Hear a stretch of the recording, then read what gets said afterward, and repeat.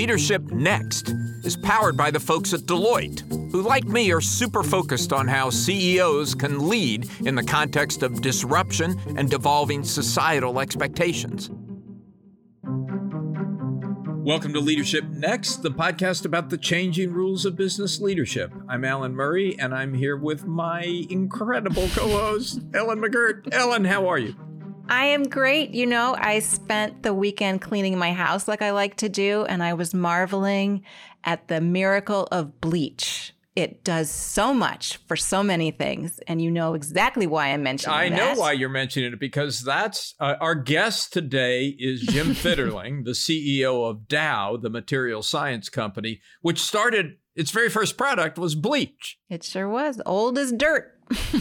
And you know the value. You know, Ellen, I've gotten to know Jim fairly well over the last couple of years, and I think he's really a great example of the new type of leadership that we're trying to highlight in this podcast.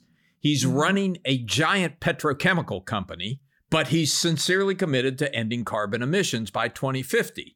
He is the world's largest producer of plastic, yet he is sincerely committed to ending single-use plastics by 2050 or before.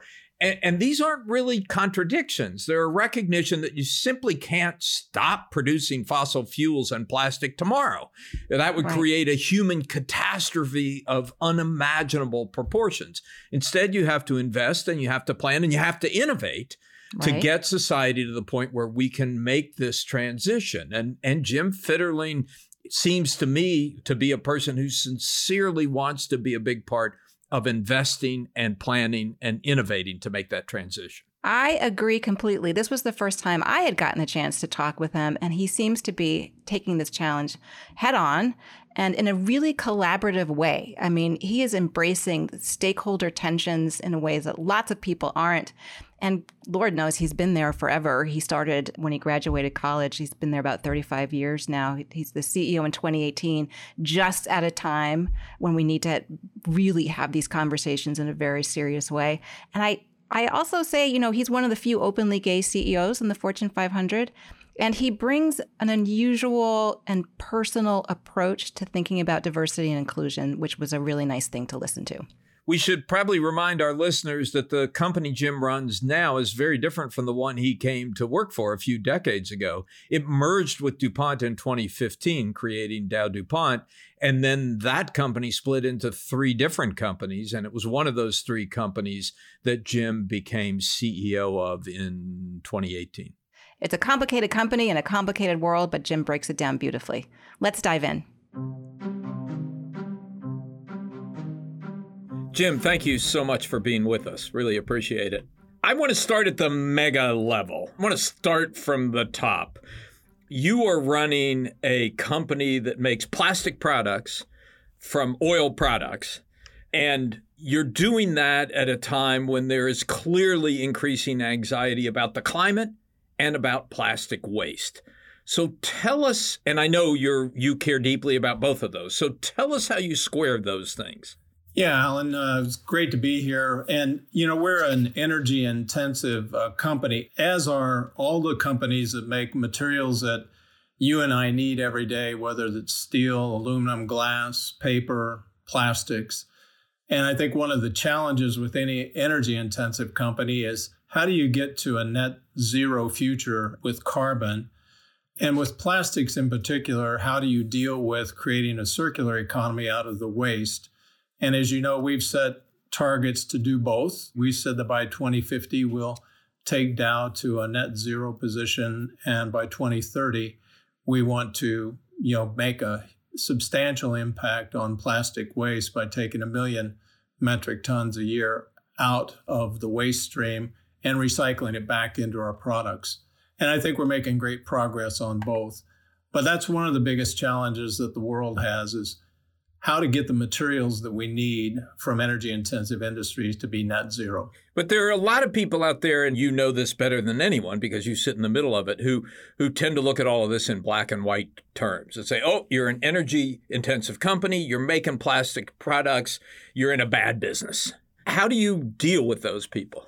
The invention of plastics allowed us to make many things lighter and stronger And if you looked at an automobile today, for example, there's approximately 40% of the content comes from the fact that we were able to make that material lighter and stronger and actually reduce the weight of the vehicle, which reduced its energy usage and reduced its emissions. So those things are moving in the right direction. Our challenge is we've got a population that's 7.5 billion going to 9 billion, and they all want a similar quality of life. So we've got to be able to do all this and keep up with them. It isn't a good or a bad thing. It's also a trade-off on costs, and it's trying to manage the emissions. And so I think when people paint it as a good or a bad thing and say there is no role for fossil fuels in the future, I would say, hang on. What we're trying to do is get CO2 emissions down. And there is technology out there today. There's a lot of discussion around hydrogen or carbon capture or advanced nuclear as ways that we can have energy in addition to solar and wind. We can have energy and still be able to keep up with this growing economy and these needs at the same time we bring CO2 emissions down. And I think on plastics, if you take a look at all of the substitute materials, like if you took plastics away and you said you have to package everything in paper or in glass or aluminum, you're going to increase the amount of waste in this world by about 30%, and you're going to increase the CO2 emissions footprint of all that by about 4 to 5 times. And I think that's not understood by people when they get presented with that simple analysis. You know, Jim, building on that, I was thinking earlier as I went through your slides for your most recent earnings call, which was pretty spectacular, actually, your results given just the year that we've gone through. And I'm happy to hear your take on all of that. But I was joking to myself and also to you that in 20 years of being a business reporter, there is no universe where you and I would have intersected before. I just never had that kind of technical beat before. And it's, as I was thinking about it and I was going through their slides and struggling to understand some of the nuts and bolts of how you operate, it occurs to me that it is so important to understand your business. And it's so important for the average consumer and the voter and all of us to understand that there's Dow components and everything that so much of our lives, from our sneakers to everything else, really. So I'm curious how you think about that complexity going forward, because in order to be able to hit some of these big sustainability goals and some of your big vision, you're going to need the average person sort of on board. Yeah, we need to take advantage of things like social media to get the messaging out. And I think because we're a science and technology company and a technical company at that, we tend to overcomplicate the message. And I think the message is pretty simple. About 95 to 98% of everything you buy every day is touched in some way by the world of chemistry. The world of chemistry is responsible for about 3 to 4% of the global CO2 emissions. So it isn't the biggest CO2 emitter in the world, but it's a big energy user. And so I think that's what we have to solve for, is energy use and materials use. And one of the things we try to do, and I think one of the things that drives our research organization and all of our employees, is we want the next product that we make to be more sustainable than the last.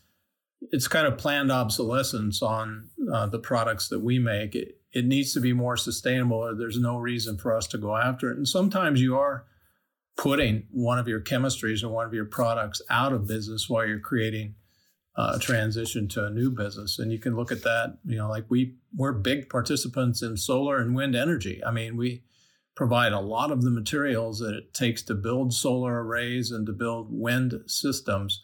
So we're not against them, but solar and wind, for example, wouldn't supply the energy that we need to run some of our large manufacturing processes. It would be too expensive, and the amount of land that you would take up with a solar farm would just not meet any environmental sustainability definition. So, Jim, that's a great segue to innovation, because if we're going to get from where we are today to where you say we need to be in 2050, there are going to have to be a lot of innovations. I wonder if you could sort of open the lab door a little bit for us and tell us what are the most exciting 3 or 4 big areas where you think there's the potential for breakthrough that can change the equation in this industry? In the process technology area, so one of the things people think about Dow is that we make products, but we also develop processes and we license that technology out to other people to use. And so we're working on process technologies in the making of monomers for plastics and in energy use to be able to reduce the CO2 footprint and be cost competitive by 25 to 50%. That's a big reduction. It's not to zero yet, but it's in the right direction. And then we're looking at also partnerships that we can see with blue hydrogen, for example. We're working on a project in the Netherlands right now, which would allow us to take blue hydrogen that's available near us and co-combust that with natural gas in one of our processes. And what that does is allows us to increase the CO2 concentration on the emissions so that we can strip it out. And so it's more expensive than what we do today, but it's within the realm of reason. So on the process side, that's huge because 85% of our emissions really come from the process. If you go to product side, circularity is the real answer. And so if you think about this, 2 years ago, we didn't have a product in our plastics line that had any post-consumer recycled material in it. We had some products that we would sell to companies like Trex, for example, for making architectural wood decking that helped them to compatibilize recyclable materials and make them into a structure. Today, we have products in every region of our globe that have post-consumer recycled material, and our sales of those materials this year are almost double what they were last year. Wow. And the demand by brand owners, there are over 400 brand owners here that have already stepped up and said, we are going to increase the amount of post-consumer recycled material. So we're almost at a point now where the supply is a little bit behind. We've got to get the supply to catch up. And I think that's a good thing. The EPA has said here, we want to see 50% of U.S. plastics recycled. We're signed on to that. We've been working with them for a while, and we would like to see that happen too. It's going to require some work with governments, both at the local, state, federal level, to drive that. But you can see a big demand pull, and that's important. I can't emphasize that enough. It is cheaper to make virgin plastic today than it is to recycle. But as that demand pull comes, people will start to see that we can make progress on the learning curve and get those costs down. Let me just follow up one more time on that, because it's less costly to make virgin plastic, but for you, it also has to be much more profitable. I mean, that's your business. And so how do you as a business person think about working towards goals to replace your core product with recycled material? I think our company view is that we need to do our part to try to get to a net zero carbon emissions future, because we believe that that will help keep climate change under control. And so when you think about it, our capital system is set up to reward the lowest cost, highest profitability companies. And so to do that today, I mean, at one point in time, you would have said burning coal for power was cheapest. Regulations have meant that today natural gas is the cheapest, but our system isn't designed to reward low cost and low CO2 emissions. It's designed to reward low cost. Right. So what we're trying to do now is solve for low cost and low CO2 emissions, which means there are going to have to be policies brought into place, a price on carbon. I would prefer a market-related price on carbon.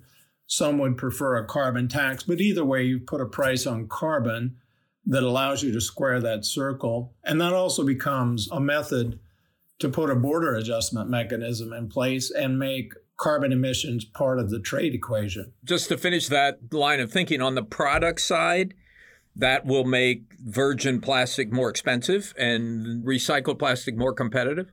I think it will make virgin plastic more expensive or equal to recycled plastic, and it'll start to drive the equation in the opposite direction. And I think you're going to see it happen. There are going to be all kinds of things that come in between price on carbon, subsidizing new technologies that are lower CO2 emissions, trying to develop scalable nuclear technology so that all energy intensive industries, including steel, aluminum, glass, and others, can get to a net zero future. I think you're going to see all of the above happen.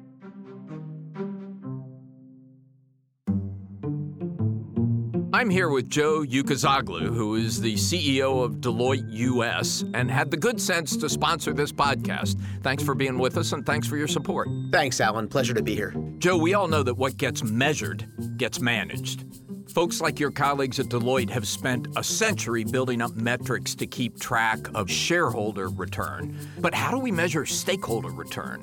This is still all about measuring attributes that do in fact drive shareholder value, because over the long term, if you are driving indicators that represent value creation to your stakeholders, that will translate into premium returns to your shareholders. So this is really about is lengthening our horizons. It's a combination of quantitative and qualitative metrics. There's an enormous amount of work to be done, but you're seeing a real sense of urgency around this. I think that's a really important point, that in the long term, over years, decades, the interests of shareholders and the interests of these stakeholders converge. But in the short term, they can often go in different directions. They certainly can. But what you see is leading investors encouraging the companies they invest in to make certain that they are building and leading sustainable enterprises with the objective of maximizing shareholder value over a long time. Joe, thanks for being with us. Alan, it's a real pleasure.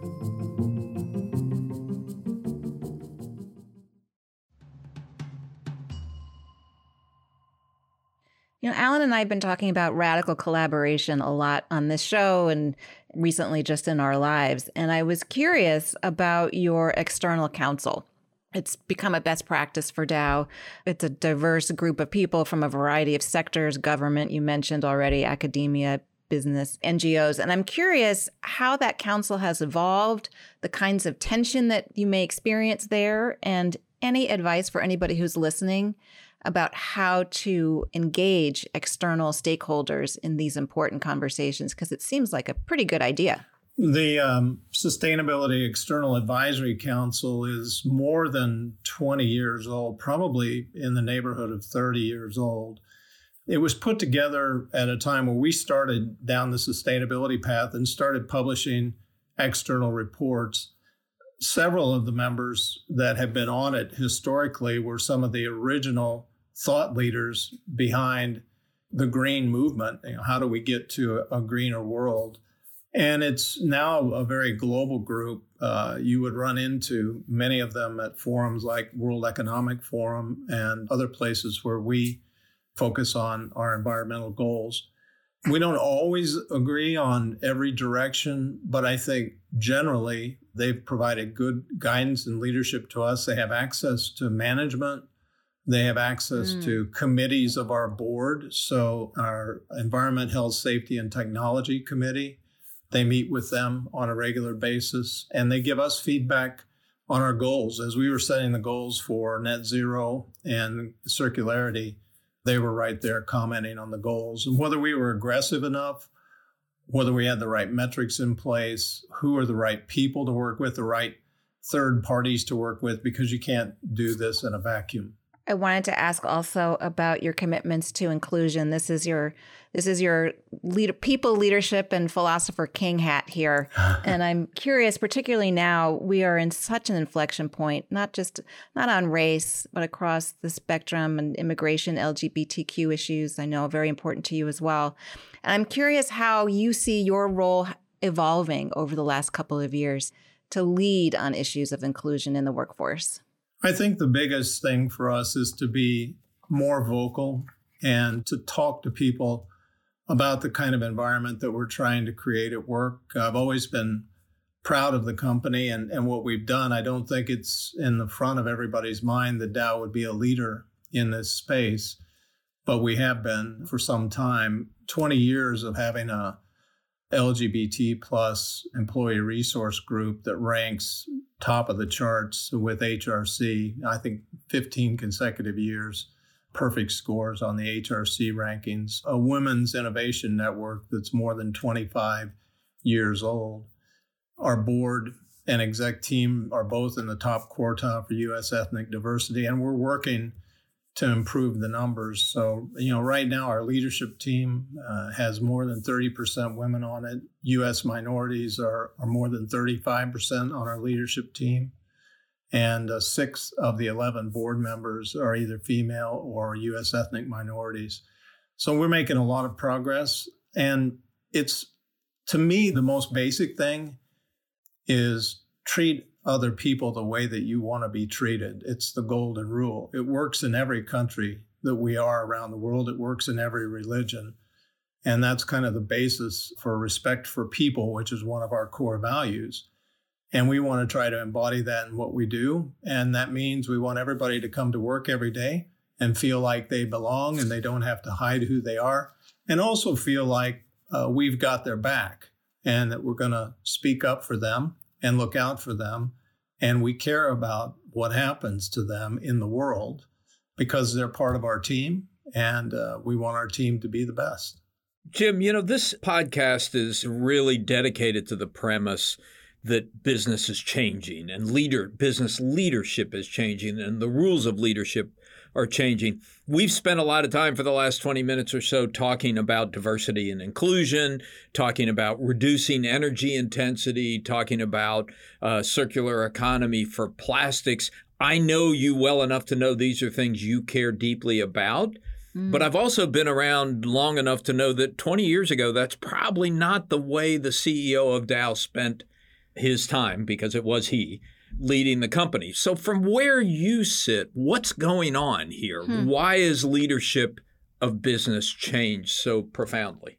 I think on the energy side, I think it's unimaginable to me that we can deal with the climate change issue without getting CO2 emissions down. So when you think about it, there isn't a logical answer that doesn't require us to do something dramatically differently. And also, let's be upfront about it, it will cost more.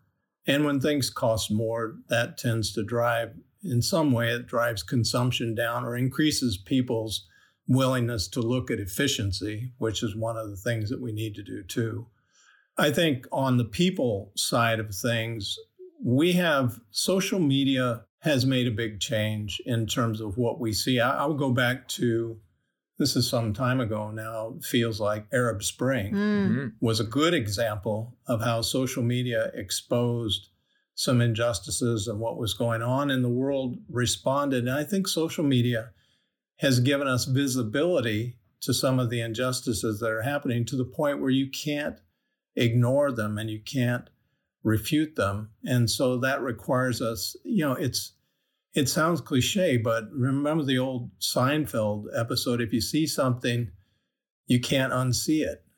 And it's been put in front of us. And we've got to look at it and say, this is not made up, it's real. And you've got to deal with it, not just talk about it, but you've got to take action and deal with it. And that's what we tried to do. A year ago, we were talking about the George Floyd murder.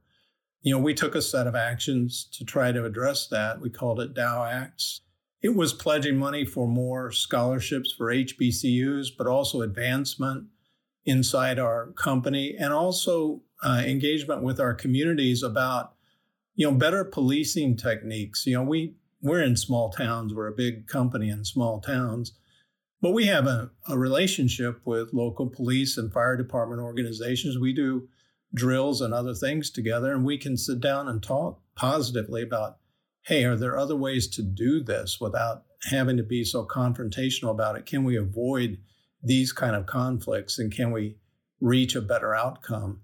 So, we feel a responsibility to the community.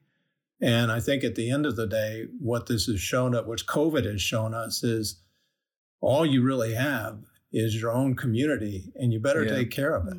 It's really well put, but it does seem to me that it makes your job immensely more complicated. You know, so much simpler to say, hey, I need to maximize revenues and minimize costs and, get some good research underway and then everything will be fine. And you've got a much bigger burden on your shoulders. Well, that's just part of life. I mean, we just have to make sure we don't chase outlandish ideas that are so far out from an affordability standpoint that we waste a lot of money on them. We need to get it right, and we need to move in that direction. But our view is the long-term goal is net zero on emissions and complete circularity for the products we make.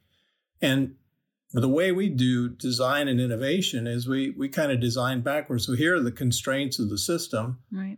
Let's frame the design that way, and let's go see what we can make happen. And actually, it's liberating for people. I have employees that come to work every day, and they'll look at waste heat and waste steam out of a process, and they'll say, there's no reason that should go to atmosphere. We can capture that, and there's got to be a value that can be captured there. And engineers get turned on by that. So, let's flip it around and let's say, okay, let's design this system for lowest cost and lowest carbon emission and knock yourselves out and see what you can do.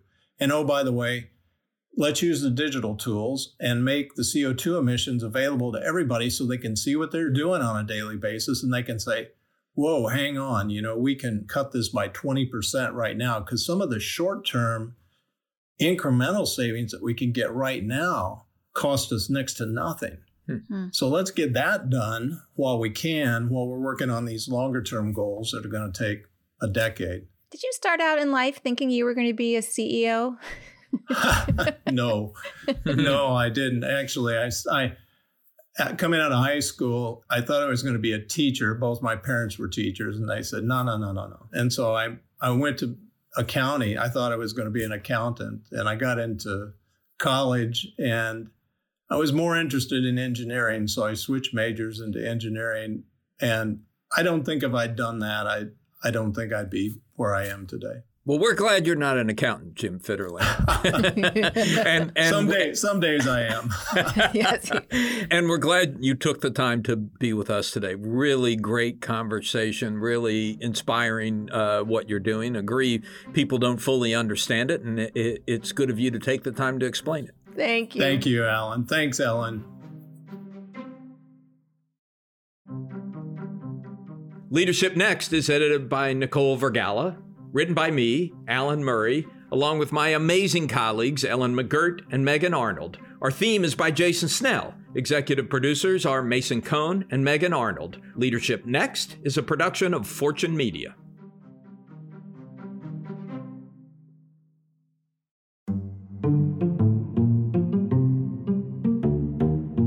Leadership Next episodes are produced by Fortune's editorial team. The views and opinions expressed by podcast speakers and guests are solely their own and do not reflect the opinions of Deloitte or its personnel. Nor does Deloitte advocate or endorse any individuals or entities featured on the episodes.